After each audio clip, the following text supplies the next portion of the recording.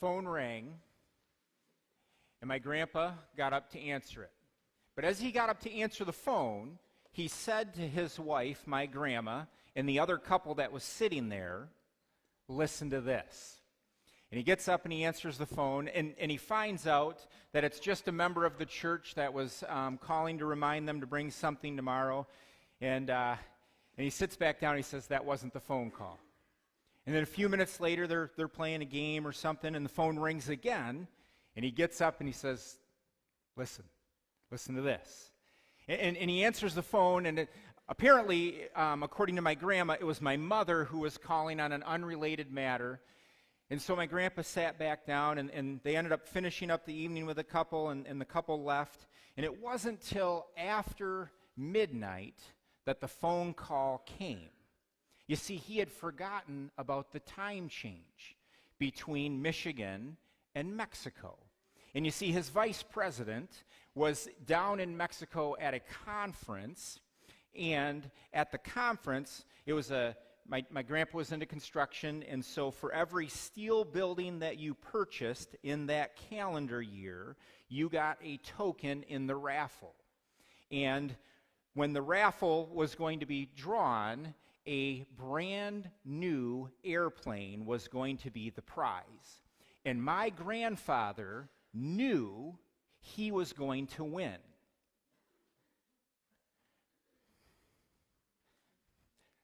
I stand before you this morning to tell you he won.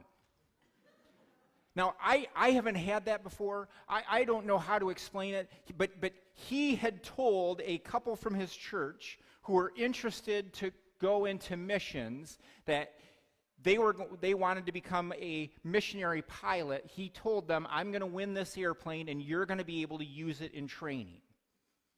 And sure enough, he won the airplane. And for those of you airplane fanatics, there's probably one of you in here, it was a Mooney 4-seater airplane, and the Mooney has a unique tail because the tail actually leans slightly forward. You can Google it or whatever. But I actually remember riding in the airplane because one year our family goes camping over Labor Day weekend, and we went up to near the Mackinac Bridge, and one day my grandparents paid for us to take the ferry across to the island, and he had that missionary pilot fly the plane up and give us rides on Mackinac Island. Very, very cool. I had the privilege of going twice, which made me sick, and I threw up in a garbage can on Mackinac Island, but that's beside the point. But I tell you that story because 2 years ago, my grandfather passed away. And at his funeral, my grandma asked me to speak, and I'd never spoken at a funeral before, and I was told never to do it at a family funeral if you do. But I agreed to do it, and I told that story during the funeral service. And then we had an open mic time at the reception. And the missionary pilot's wife stood up at the reception, and she said this, "I don't know if you know this, but your grandfather did in fact win that airplane. My husband trained on it. And when we were done training, your grandfather said, if you help me sell this plane, I will give you a part of the commission."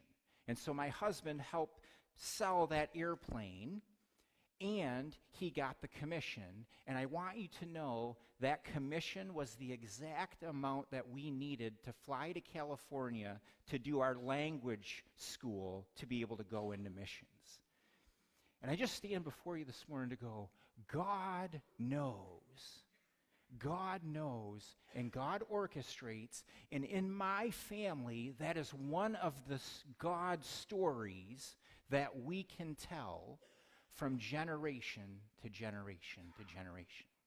If you have your Bibles with you, I want you to turn to Deuteronomy chapter 6. Deuteronomy chapter 6. And as you turn there, let me give you a little bit of context of Deuteronomy 6. Because Deuteronomy 6 is so important, there's actually an organization called D6 that puts on a family ministry conference every single year. And I actually had the chance to go to one of these conferences in Orlando, Florida. Because Deuteronomy 6 begins with, well, before I say that, you have to understand, Deuteronomy 6 Get this. It comes after Deuteronomy 5. Have a good morning. But if you'll look, Deuteronomy 5 is the 10 Commandments. And so this comes after the 10 Commandments are given. Now you have to realize when in history the 10 Commandments were given. You see, the Israelites had spent a wonderful 400 years in Egypt. Okay, it was wonderful for about 50 years, and then that Pharaoh died, and then the Israelites spent 350 miserable years in Egypt. Don't quote me on the 50 percentage. I make up all kinds of statistics. But here's what we know. At the end, they were enslaved, and it was miserable, and then God reached out his mighty hand and delivered them. Now the Israelites are wandering through the desert on their way to the promised land. This is where Deuteronomy 6 falls in the Israelite history. God has now chosen the Israelites. He's pulled them out of Egypt, and he lays before them his law, the 10 Commandments.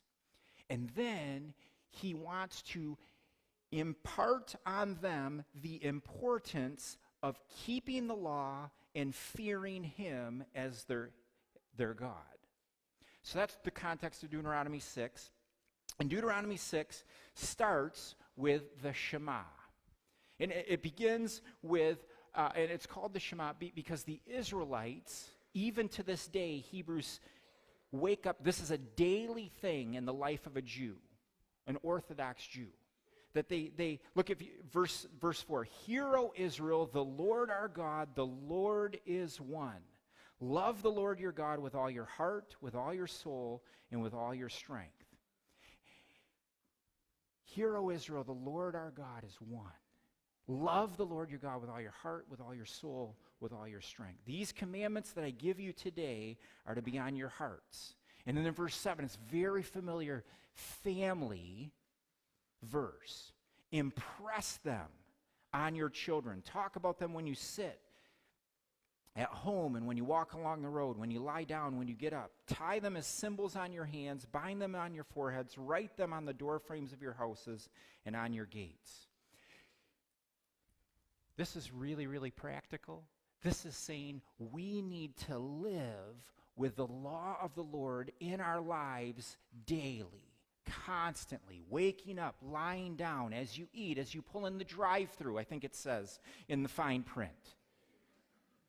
Okay, maybe that's today's language. But then interestingly, and this is where I want to spend our time this morning, that's the familiar part of Deuteronomy 6. But Deuteronomy 6, jump down to verse 20. Verse 20 says, in the future. We're now looking at the past. Here's what God has done. In the future, something's going to happen. Now, the Israelites find themselves, they're now wandering in the desert. God has promised them a land flowing with milk and honey, but they've already sent the spies in, and they realize there are giants in the land. And so it's this big, unknown, scary. As we enter 2023, it can be big, it can be unknown, it can be scary. I want to take a few minutes and to have us look back in order to move forward, because that's exactly what in Deuteronomy 6 God has the Israelites do. Let's look at verse 20.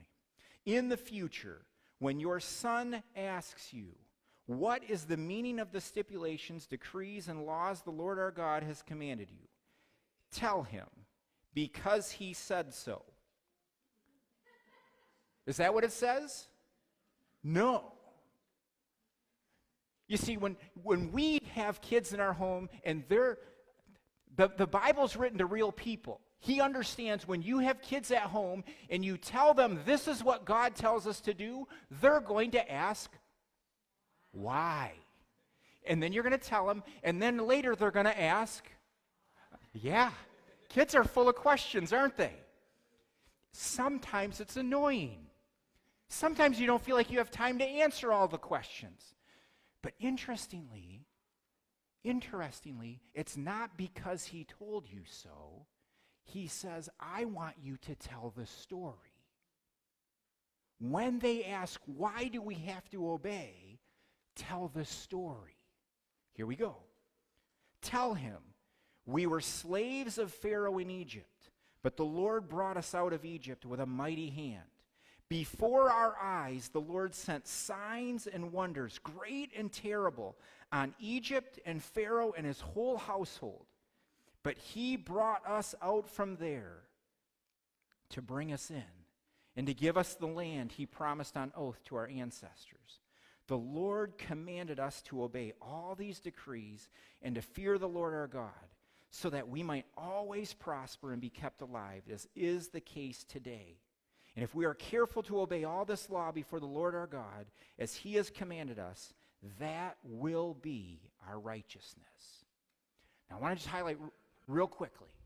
Number one, tell the story. We have to look back and we have to point to where we have seen God at work. They need to know who God is and what he has done. And we do that by telling the story. The Israelites, this is the cool part of Scripture, the Israelites lived this story. This really happened. They came out of slavery. God rescued them through the 10 plagues, crossed the Red Sea, parted the waters. They walked through on dry ground. That's their story of walking from slavery into freedom. We have a story too. We just sang about it. The one gospel. It doesn't depend on our performance, our ability. It depends on what Jesus Christ did. We were in slavery to sin, and he had to deliver us. And it was his work on the cross, his death, and his resurrection, which gives us life and freedom to walk into the promised land. So number one, our kids are going to ask us why. Why do we have to obey God? Why do we have to fear him? They're going to ask. We have to tell the story. Now, real quick, Tim actually hit a couple of the things, so I can shorten it this morning. Thank you, Tim. But he gives us clear things of, guys, if you do this, there's going to be benefits to you. The benefits here in Deuteronomy 6, verse 24, the Lord commanded us to obey all these decrees and to fear the Lord our God so we might always prosper. We're going to prosper. Now, it doesn't say financially, just for the record, but we're going to prosper and be kept alive, as is the case today. There's something about obeying the Lord's commands that actually can keep us alive. We're going to prosper, and we're going to be kept alive. And then it goes on to say, and if we are careful to obey all the law before our Lord our God he has commanded us, that will be our righteousness. We get a righteousness when we do this. Now, we know the rest of the story, and that is we can't do this on our own.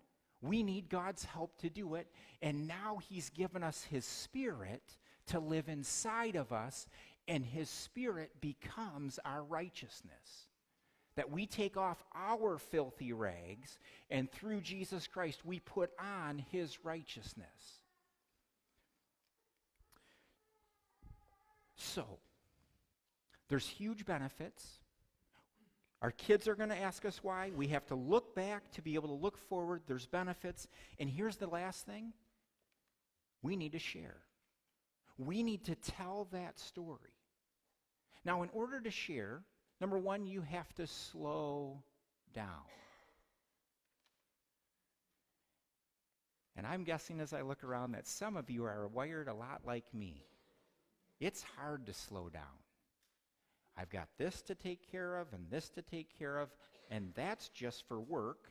And then I have this to take care of and this to take care of for home, and then this for church, and we can just go down the list of everything we have to do. And yet, in order for us to be able to share, we have to slow down so that we can reflect. We can look back. We have to look back at the last week, the last month. Now's a great time to look back at the last year. God, what have you taken me through this year? Where have I seen your hand at work in my life? Where have you used a song of the month to encourage or challenge me? One of the sermon series that especially reached out and grabbed me this year. You see, we got to take time to look back, because that's what's going to prepare us to move forward. So part of the message this morning is for us to do that.